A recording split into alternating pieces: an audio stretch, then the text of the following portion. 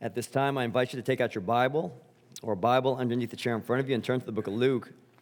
And we are in chapter 11 and verse 14 as we continue our study through Luke. Luke chapter 11, verses 14 through 26 is our passage today. And that passage can be found on page 869 if you are using a church Bible, page 869. Luke 11, 14 through 26. And before we look at our text, would you please join me in prayer? Father, we ask that you would hallow your name in the preaching of your word, that we might be a people who recognize more and more just who you are and how worthy you are of all of our praise and worship and affection and love, and how worthy you are of the entirety of our lives. By the Holy Spirit, God, would you please show to us the glory of Jesus and help us to understand just how much it is that you love us. Please build your church. In Jesus' name we pray. Amen. We are entering into a new section of the book of Luke that runs through to the end of chapter 14, where there is a growing animosity against Jesus and this intensifying opposition to him, which really prepares us, the reader and the hearer, for the cross which is to come. That as much as we have seen more recently in previous texts, the simple beauty of the disciple of Jesus really visualized in this portrait of Mary sitting at Jesus' feet and taking in everything that she can from him in his word, almost like nothing else even matters. In the account of the disciples who want to pray to the Father like Jesus prays to the Father because they want that same communion and relationship with God that Jesus has and has been the bedrock of everything for him. As much as there are those who desire the Lord like this, Luke also leads us to see the other side of it. That there's also a hardness of heart and a lack of reception no matter what Jesus does. That he can demonstrate his saving power and show his compassionate heart, and people are still not going to receive him. And there will always be throughout the age and in every time and in every place those who do come to Christ and those who will reject him instead. But this is not because of a lack of evidence or some shortage of revelation. It is because of something else, of which comes out clearer and clearer in these verses before us. Why does the unbeliever refuse to acknowledge Jesus? And how then do we do ministry? We get a glimpse into the very heart of these questions in this very passage. We read in verse 14. Now he was casting out a demon that was mute. When the demon had gone out, the mute man spoke, and the people marveled. But some of them said, he casts out demons by Beelzebul, the prince of demons, while others, to test him, kept seeking from him a sign from heaven. We see here the reality of demonic oppression and Jesus' power over it. And we see the varying reactions to it. The emphasis here is on the three different conclusions being reached, which are still common today. That there are those who will take into account what Jesus is doing, and they are going to marvel and be deeply affected by it. And then there will be those who are offended instead and are going to attribute Jesus' power, influence, movement to something other than God. Some even go as far to say that all of this is evil. We hear some of that now, that Christianity and Christ's followers are really what is wrong with the world. The same thing happened then. And yet there are those who are more skeptical, and they claim to want more information before making any kind of decision. And so their conclusion is really inconclusive. And so those who marvel, those who deny, and those who are undecided.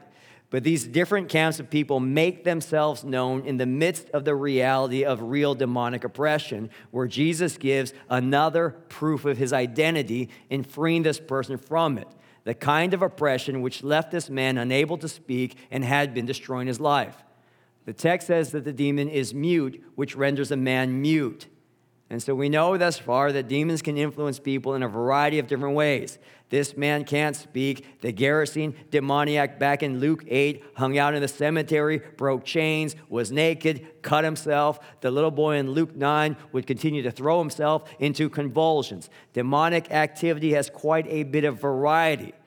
But it does seem that much of demonic work is in self-harm and to drive people into isolation from others, and being relegated as those who need to be pushed to the fringes of society and whose families suffer dearly as a result. I think it is that demonic activity today is much the same. And while not as obviously apparent in a secular world driven by atheism and humanism, where the supernatural is severely downplayed or outright rejected, I think that demonic activity today is much the same, albeit more subtle by design. I mean, why awaken people to the supernatural at all if so many deny the existence of God in the first place? But it's still the same in that it is a goal that people will come to harm themselves under this kind of influence and be isolated from other people and be driven away from the church and the gospel and the only person who can really free them in Jesus. You know, we are in what some have called a post-Christian culture. We see that more and more. We're cutting a child's body for the sake of gender identity. It's celebrated. I don't know if you've ever seen any of the process by which this happens hormonally and surgically. It's very damaging. It's self-harm. We're also in a time where isolation and depression is rampant. People can be so busy and yet still feel so alone. This is a day and age where more and more Christians are being seen as really the enemy of the state. The church is viewed as the problem. Really, we are the ones holding America back from progress. That's the opinion in a lot of circles. Demonic influence is not just a first century phenomenon just because it expresses itself differently in today's time rather than in the gospel accounts. I think it's foolish to believe that the devil must work in the exact same way in each and every era. He has more than one trick up his sleeve. And just so, because we don't see it physically, doesn't mean that it is not happening. But here we see a reversal of that demonic influence. We see a freedom from that oppression. We see a mute man utterly changed in a moment, the proof of which this silent man is now speaking. And so there's no denying something miraculous, substantial, and unexplainable had occurred, and occurred just like that. Notice there's no long chanting, reciting, or incantations. There's no candles being lit or anything like we've been informed of in exorcist kinds of movies. The first half of verse 14 is stated, now he was casting out a demon that was mute. That's it. The result, when the demon had gone out, the mute man spoke. This is not a neck-and-neck battle. This is not a close fight. The authority of Jesus is undeniable, and the end result of which is very moving. I don't know if you've ever seen these videos online where a child can't hear, and they get those cochlear implants.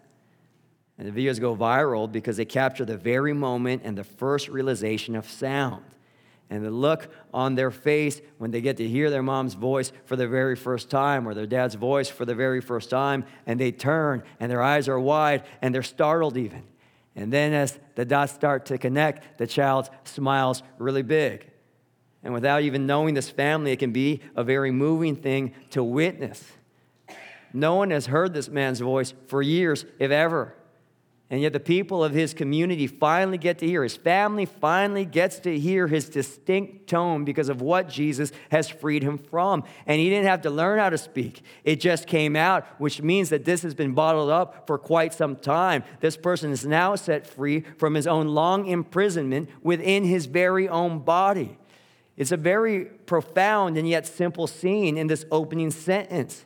That there truly is a demonic and spiritual realm, which is not always what the eye can see or what the mind can explain, and that Jesus is more powerful than the demonic, and that he can free a person from even a years-long oppression, and that evil must bow down before the Son of God. And yet all of this really is just another notch in the belt for him. Jesus has defeated the devil in the wilderness in Luke 4. He cast out an entire legion of demons in Luke 8. But the primary focus of our text is not even on this beautiful miracle.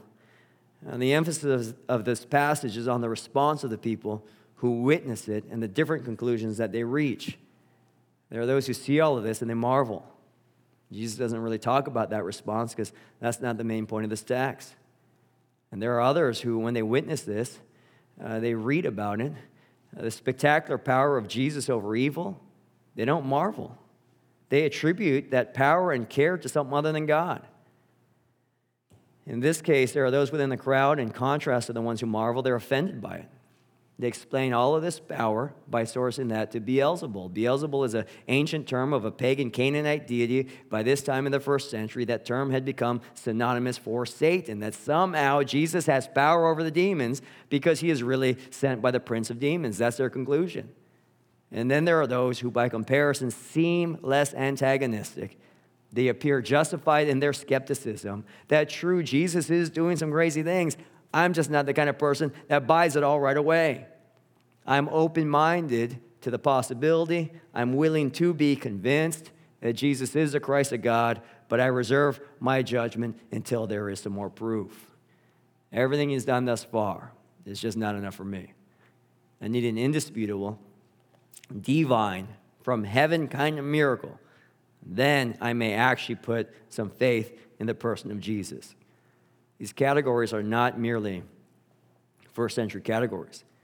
These conclusions are the same conclusions which are still being reached today, that there will be those who marvel, there will be those who are more antagonistic and hostile, and there will be those who are more skeptical, that there is never enough. This last one is really tricky because there appears to be this lack of hostility. There seems to be this openness, a willingness to consider Jesus, but really there's no effort to look into it because salvation is not a high priority. The burden of proof is really his, not mine. The ball is in God's court. I'm just waiting. This last attitude may seem a little bit less antagonistic, but it is just as dangerous because you aren't really closer to God than the one who calls Jesus evil. J.C. Ryle once said, "It is always one mark of a thoroughly unbelieving heart to pretend to want more evidence of the truth of religion." Unbelief is unbelief. And though there may be different degrees of it, every kind of unbelief lands you in the same place, distant and away from the Son of God. Now, we often think that evidence will necessarily demand a certain verdict. If there's a mountain of evidence, everyone's going to come to the same conclusion. The right data will lead people to the same place.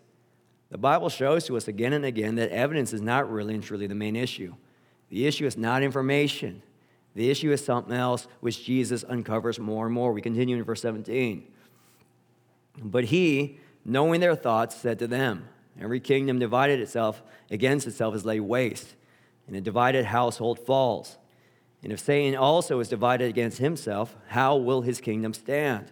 For you say that I cast out demons by Beelzebul, and if I cast out demons by Beelzebul, by whom do your sons cast them out? Therefore they will be your judges. But if it is by the finger of God that I cast out demons, then the kingdom of God has come upon you.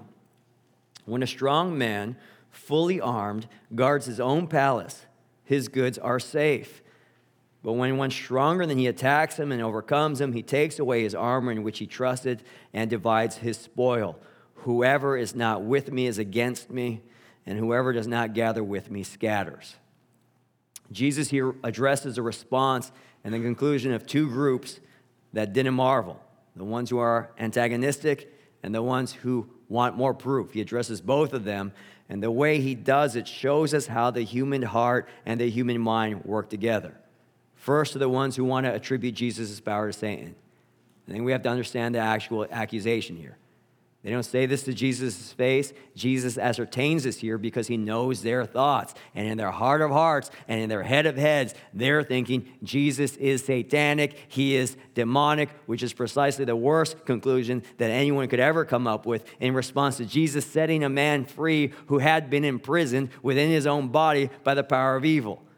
They can't deny the miracle. They're not going to reject the change in the man, but we see their hardness of heart that they want to call all of this satanic. I mean, think about it. A guy's life is entirely changed for the better, and this comes after paralyzed guys are walking, lepers are back in society, tax collectors have left their shady practices, the sick are made well, the blind can now see, the worst of demonic influence have to scatter at the command of Jesus. How dense do you have to be to think that somehow, Satan is the one who's really behind all of this goodness?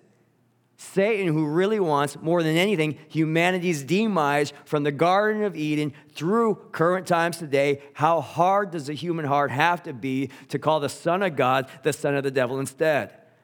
This is the most wicked accusation we have in the book of Luke against Jesus. And we have to understand that accusation here to understand how the human heart and mind work together. We often think that belief and faith is primarily an action of the mind before it is an action of anything else. That we are thoroughly unbiased and that we are very capable of interpreting the data around us without any kind of bend at all. Jesus disproves this here because he takes away the mind. He shows them the fallacy of their logic and therefore the compromise that exists right here. Every kingdom divided is laid waste. Divided households fall. Satan against himself, how is his kingdom going to stand? I mean, you might recognize some of that phraseology. Abraham Lincoln's famous speech, when referencing this and arguing that the United States cannot be divided permanently as half-free and half-slave, he said, a house divided against itself cannot stand. It's simple logic, not rocket science. If Satan fights Satan and the prince of demons casts out demons, well, his kingdom's not going to be very strong, nor is it going to last very long now, is it? You can't win when you fight yourself. You can't shoot your foot and be better. A house divided, a team divided, a kingdom is strongest when united and weakest when it is split. Why would Satan split himself up by design to become weak? And layered on top of that is a further irony that some of these accusers, they had their own followers who tried to cast out demons as well. Maybe they're successful, who knows? But when they do it, you applaud it. Why not recognize and applaud what God is doing in Jesus? You like it when it happens and praise God for it when these guys do it. You call it satanic when this one does it. That's logically inconsistent. Do you see the bias? Their minds are compromised by something because they can't interpret the data without a severe bend. Even their thinking doesn't work right anymore, and that is exactly the point. Let me read you a quote. I've quoted this before about the human mind and heart. This is John Piper. One profound biblical insight we need to learn from this is that our heart exploits our mind to justify what we want. That is, our deepest desires precede the rational functioning of our minds and incline the mind to perceive and think in a way that will make the desires look right, even if they're wrong. There is an amazing power of prejudice, that's what J.C. Ryle calls it, in the hearts of those who don't want to believe. The people who reject Jesus, they want to reject Jesus. And that conditions the way their minds take in information. It forms a cognitive bias. The reasons why these ones attribute Jesus' power to Satan is because they don't like Jesus, not because the data is conclusive that he's satanic. They just don't want him. And at this point in the narrative, we've seen this conflict in class throughout our study of Luke. Jesus comes and preaches the kingdom, accomplishes miracles, heals and casts out evil. And the religious leadership, I mean, they've been waiting for the Messiah. If this is a Messiah, he's going to come and pat us on our back. He's going to make us a part of his inner circle. He's going to validate everything we've been doing with our lives. But what does Jesus do instead? He calls tax collectors to repentance. He hangs out with prostitutes. Fishermen from Galilee make up his inner circle. He heals on the Sabbath, something they would never do. Jesus is more concerned with the broken, the poor in spirit, than the influential, proud powerhouses of the world. He doesn't fit into their box of what the chosen one of God ought to be like. He does things we would never do. He hangs out with people we would avoid. And Jesus doesn't validate what we emphasize as being important. And so why do they reject Jesus? Because we just don't like them. Not because of data. Their heart precedes their minds so that their minds will conclude what their hearts desire. We see the same principle in one of the most famous passages of Scripture, John 3:16. You've seen it at football games. For God so loved the world that he gave his only Son, that whoever believes in him should not perish but have eternal life. For God did not send his Son into the world to condemn the world, but in order that the world might be saved through him. Whoever believes in him is not condemned, but whoever does not believe is condemned already because he has not believed in the name of the only Son of God. That is a synopsis of the gospel message. You believe. You're not condemned. You don't perish. You have eternal life. But listen to what comes next in verse 19. And this is the judgment. The light has come into the world, and people loved the darkness rather than the light because their deeds were evil. Do you hear that? Love of darkness, not data interpretation. Love of darkness. The heart precedes the mind. For everyone who does wicked things hates the light and does not come to the light lest his deeds should be exposed. There's a reason why people don't want to believe in Jesus, because they don't want to believe in Jesus. The way they're living doesn't jive with what Jesus is saying. I hate that. I love this. So I'm going to refuse that because I'm like this. Why do some in the crowds call Jesus satanic instead of God sent? Why do people today see creation, evidence of a creator, look at the world filled with sin and still deny it, hear about the cross of Jesus and his resurrection and still not believe? I mean, there are people who literally saw Jesus' resurrected body, saw the empty tomb. They were still not saved. Why did they not believe? Not primarily because of a lack of evidence, but primarily because they don't like Jesus. They love darkness instead. They love their lives without him. They don't want light. And so in their heart of hearts, they've already rejected him, and therefore in their minds of minds, now compromised by those very hearts, their minds will interpret everything that they see as biased against Jesus ever being the Messiah and the Christ of God. The heart precedes the mind, which is why the human heart must change first before the human mind can really ever understand the truth of God. This is why the Holy Spirit must work in the hearts of those who will believe. The issue is here. That's why we call people to repentance, not call people to higher academia. And so this is how Jesus exposes the antagonist by proving their issue is not here. I just spoiled your logic. The issue is somewhere else. For the second group of naysayers who appear to be open-minded but conclude that the data is inconclusive, Jesus says this, but if it is by the finger of God that I cast out demons, then the kingdom of God has come upon you. When a strong man, fully armed, guards his own palace, his goods are safe. But when one stronger than he attacks him and overcomes him, he takes away his armor in which he trusted and divides his spoil. Whoever is not with me is against me, and whoever does not gather with me scatters. This is his commentary here, visualized on what happened to the mute man. He's pulling back the curtain, so to speak, to the real battle at hand. What really happened whenever Jesus frees us and saves us from demonic influence? The devil is pictured as a very strong man. And for those of us who are reading through our Bible reading plans like Josh alluded to, you can pick one up on the way out if you don't have one. And we've seen it from the garden until now. Adam and Eve are in the perfect garden of paradise. No shame. They could be naked and unashamed. I can't. There's no shame, no sin, no nothing. God is with them in the perfect Garden of Eden. And Satan has this power to lure them away from it. We've seen it recently. David, by his own lust, not just saying by his own lust, in his own demise, in his sin with Bathsheba, murder of Uriah, death of his child, the war within his own family. Absalom turns against him, loses his own life in the process. The devil is a strong, strong man. Not just strong, but fully armed. Weapons and snares, fiery darts, Ephesians 6:16, not literal fiery darts on fire that shoot us physically, but this depicts graphically the kind of arsenal he has as he implements what he implements in trying to bring us to destruction.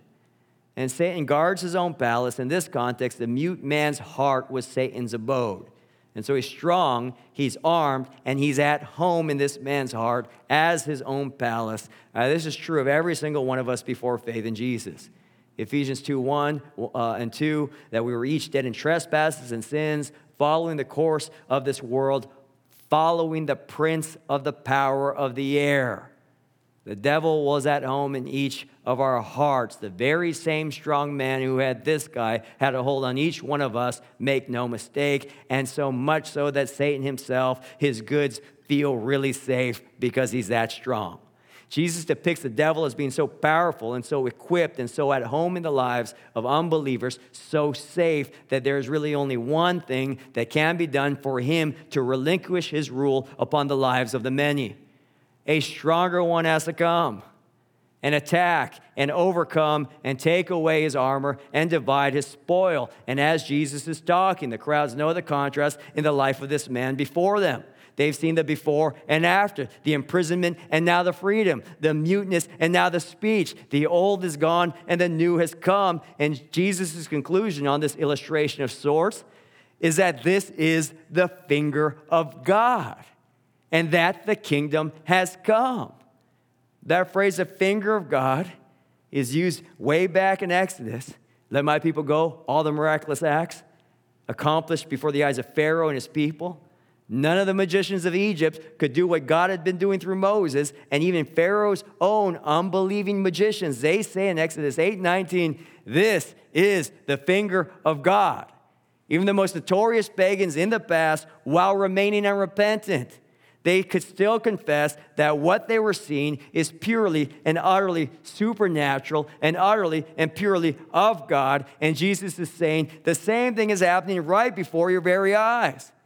That the king is undeniably in your midst, demonstrated by his power over humanity's greatest enemy in Satan. The very thing no one has been able to do in all of human history, I am doing right before your faces. I am the stronger man. I have come to destroy the works of the devil. I'm the promised king, the Messiah, the Christ, who trounces on Satan and carries out to freedom those who have been bound by him. Satan's kingdom is not divided. A new kingdom has come because a new king has come. Now, what does that mean for the skeptic? The one who hides unbelief under the guise of wanting more information, like a sign from heaven. Jesus is warning those who think like this, as if somehow God has not given enough or shown his fingerprints all over the ministry of Jesus. And he says here, whoever is not with me is against me, and whoever does not gather with me scatters. There is no room for inconclusiveness, as if God giving to us Jesus is somehow not enough. There is no room for neutrality. There is no safe middle ground between those who marvel and those who say he is satanic, that you are somehow in this little safe gray area. I'm not extreme this, and I'm not extreme that. Jesus makes it ever so clear that if you're not with me, then you're against me. And if you don't gather with me, you will scatter. There is no safety in the middle. J.C. Ryle again, nothing is so offensive to Christ as lukewarmness in religion. To be utterly dead and ignorant is to be an object of pity as well as blame, but to know the truth and yet halt between two opinions is one of the chief of sins. We can't go in between. We can't stay moderate. John MacArthur on these verses, there's no harmonizing, patronizing middle ground. You can't say he's a good man, a teacher, he meant well. There's no option for that. He's either God or he's the greatest blasphemer who ever lived. He either speaks for God or he speaks for Satan. That's it. That's it. If he's not who he says he is, he's insane, demon-possessed, and a deceiver. Or he is who he says he is. Those are the only two options. You know, perhaps you're here and you're wanting to learn more about Jesus. That is entirely a good thing. Again, the context of this passage is that Jesus gives to the people conclusive information about power demonstrated, his power, in such an undeniable way that must lead us to the conclusion of his true identity of the Son of God. There are those here in the world who have not heard these accounts. And they don't have the Word of God amongst them. They actually do need more information. And the universal church is sending people to these very same places. But most of these people are rare. Everyone here, for the most part, has a Bible within reach, online, believers in their neighborhoods, churches who preach the Word of God within a few miles. And so I want to encourage you, for those of you who are on the fence, to not remain comfortably on the fence, and to please talk to one of the pastors, elders, talk to one of your neighbors if these things are such that you need help working through them. But I also want to warn you as well that that fence and that middle ground, somewhere between hatred of Jesus and love of Jesus, indifference more than anything, when all is said and done, will result with the same scattering as those who hated Jesus decisively. There is no middle ground. There is no neutrality. We're either for Christ and his kingdom or we are against him. And if we are for him, then we are going to be on mission, on great commission of bringing God glory through the gathering of souls to worship him. Or we're just going to continue to allow the devil to do his work comfortably and safely without much opposition. Are you gathering with Jesus or are you not? We have to ask ourselves that from time to time. Be one way or be the other. but definitely none of us should deceive ourselves with some kind of in-between. Now, for those of us who are believers, passages like these, rather than puff up our egos that somehow we have figured it out, what others simply cannot, remember the issue is not primarily the mind, the issue is the heart. And we did not come to the conclusion that Jesus is who he says he is, and that we are sinners like he proclaims us to be, and yet at the same time loved and forgiven and cared for and purchased by his blood on the cross and given hope and new life by his resurrection from the grave. We believe none of these things on our own. The same chapter of Ephesians 2, which describes us pretty much as Jesus describes Satan's abode right here, we were all once at the mercy of the strong man. Our hearts were his palace. He felt very armed and very safe until the stronger man came in and rescued us. Ephesians 2:8 explains what happens to the believer. For by grace you have been saved through faith, and this is not your own doing. It is a gift of God, not a result of works, so that no one may boast. For we are his workmanship, created in Christ Jesus for good works, which God prepared beforehand, that we should walk in them. If anything, when we see texts like these, when we see those who marvel and those who deny and reject Jesus in the most extreme ways, and those who try and stay in some sort of safe middle ground which isn't safe at all, if anything, when we see these texts as believers and as Christians, we should be brought to a new place of marveling that somehow God chose to save us despite us. The only thing that separates us from those who will perish is the unearned grace of God, given in undeserved love, which is unexplainable. Marvel, brothers and sisters, that somehow we get to believe, and that somehow we get to see and know Jesus for who he really is. It is the greatest privilege of this life and the next that we might be called Christians. And nothing in all the world really matters compared to this. We continue and we'll close with this, verse 24. When the unclean spirit has gone out of a person, it passes through waterless places seeking rest. And finding none, it says, I will return to my house from which I came. And when it comes, it finds the house swept and put in order. Then it goes and brings 7 other spirits more evil than itself, and they enter and dwell there. And the last state of that person is worse than the first. If the Holy Spirit doesn't occupy the human heart, then we can get even further from God and even brought to more evil than we had ever imagined. It's not enough to get a demon out. Someone else has to take residence in our hearts. And the imagery here is that of an unclean spirit leaving a person and coming back, and the place is still empty. Nothing took its place.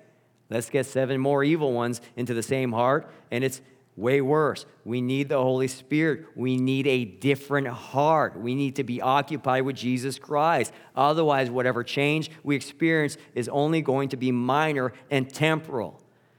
And so I want to talk about our philosophy of ministry just for a little bit as we close. It's veering from the text a little bit. There are ways that we can try and bring people into the church that really have nothing to do with Jesus. We can grab people's emotions. We can do beach cleanups, community events, and that will attract a certain kind of person. We can have offered to some help with substance abuse. We have seen habits kicked, given marriage counseling, and divorce avoided. There are many parents in the Hawaii Kai community, they want their children to have good morals, and so they drop their kids off to our ministries. We can try and grab people's minds with conferences, apologetic events, grab people's emotions with outreaches, anything. Help people with their demons of alcoholism, pornography. We give money to people from our benevolence fund to those who are in need. These are all very good things, no doubt. But these things alone come woefully short of what will bring real and lasting change and eternal security. Moral children don't necessarily love Jesus. Kicking the habit doesn't mean you have the Holy Spirit. And we can love our neighbor and care for the needy even as we love ourselves, and yet not even have love for the Lord at all. The second commandment without the first.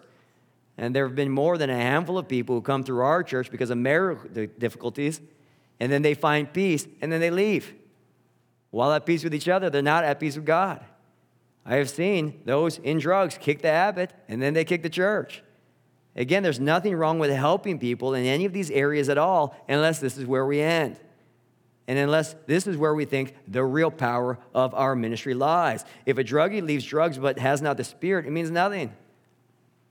If a marriage continues and there's no divorce, but that relationship has no Christ, it means nothing. We can feed people until they're full to the brim, but if their hearts are void of God, it all means nothing.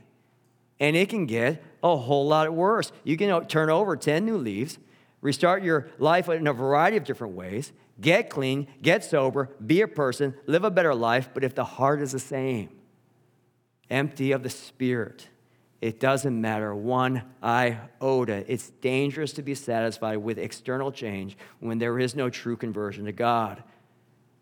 But while we can gain a bigger crowd if we emphasize some of these things, 1 Corinthians 2:14 tells us, is what we know, the natural person does not accept the things of the Spirit of God, for they are folly to him, and he is not able to understand them because they are spiritually discerned. You can't convince someone to heaven. You can't argue someone to Jesus. It doesn't sink in without the Spirit of God. Now, how does this relate to philosophy of ministry? Our primary hope is that people will be born again. And so how are people born again?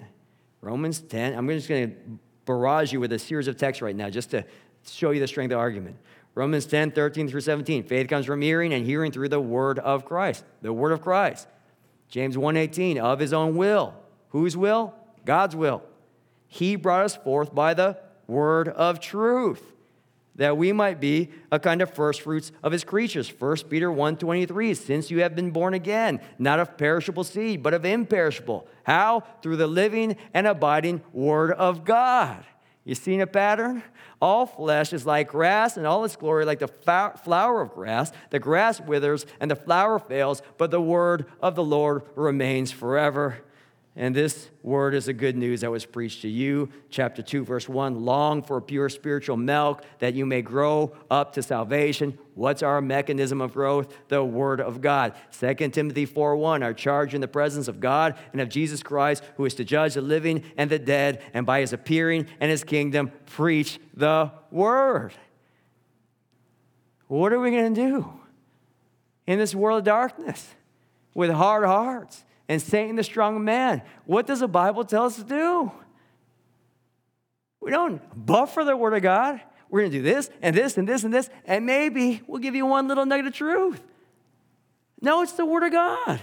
It's only the word of God. For a time is coming when people will not endure sound teaching, but having itching ears, they will accumulate for themselves teachers to suit their own passions. What does that sound like? John chapter 3, doesn't it, huh? The heart precedes the mind. I don't want this. Give me these kind of teachers instead. Give me the half-truths. Give me the secular worldviews. Give me something that suits my passions. And they will turn away from listening to truth and wander off into myths.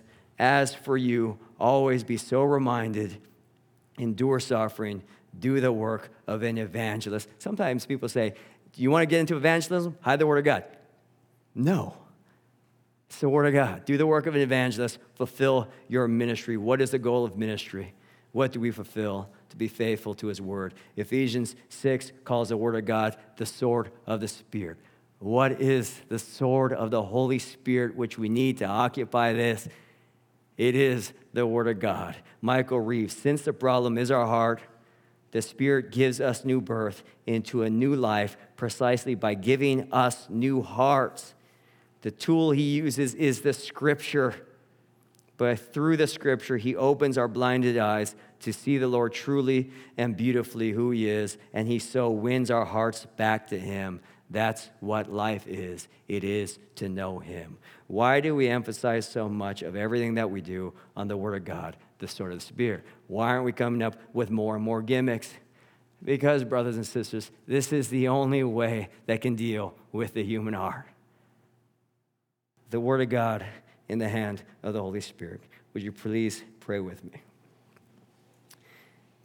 Oh, Father, we thank you so much.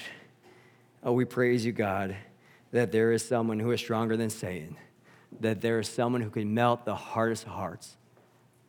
Father, we thank you so much for salvation that is found in Christ, applied to our hearts by the Holy Spirit, that we might truly know you as our Father. Lord, Would we trust in your ways and in your methods? Would no case appear to us as impossible? Help us to have confidence in who you are, in the word you have given, and in the spirit that you have promised to reside in each of us. In Jesus' name we pray, amen.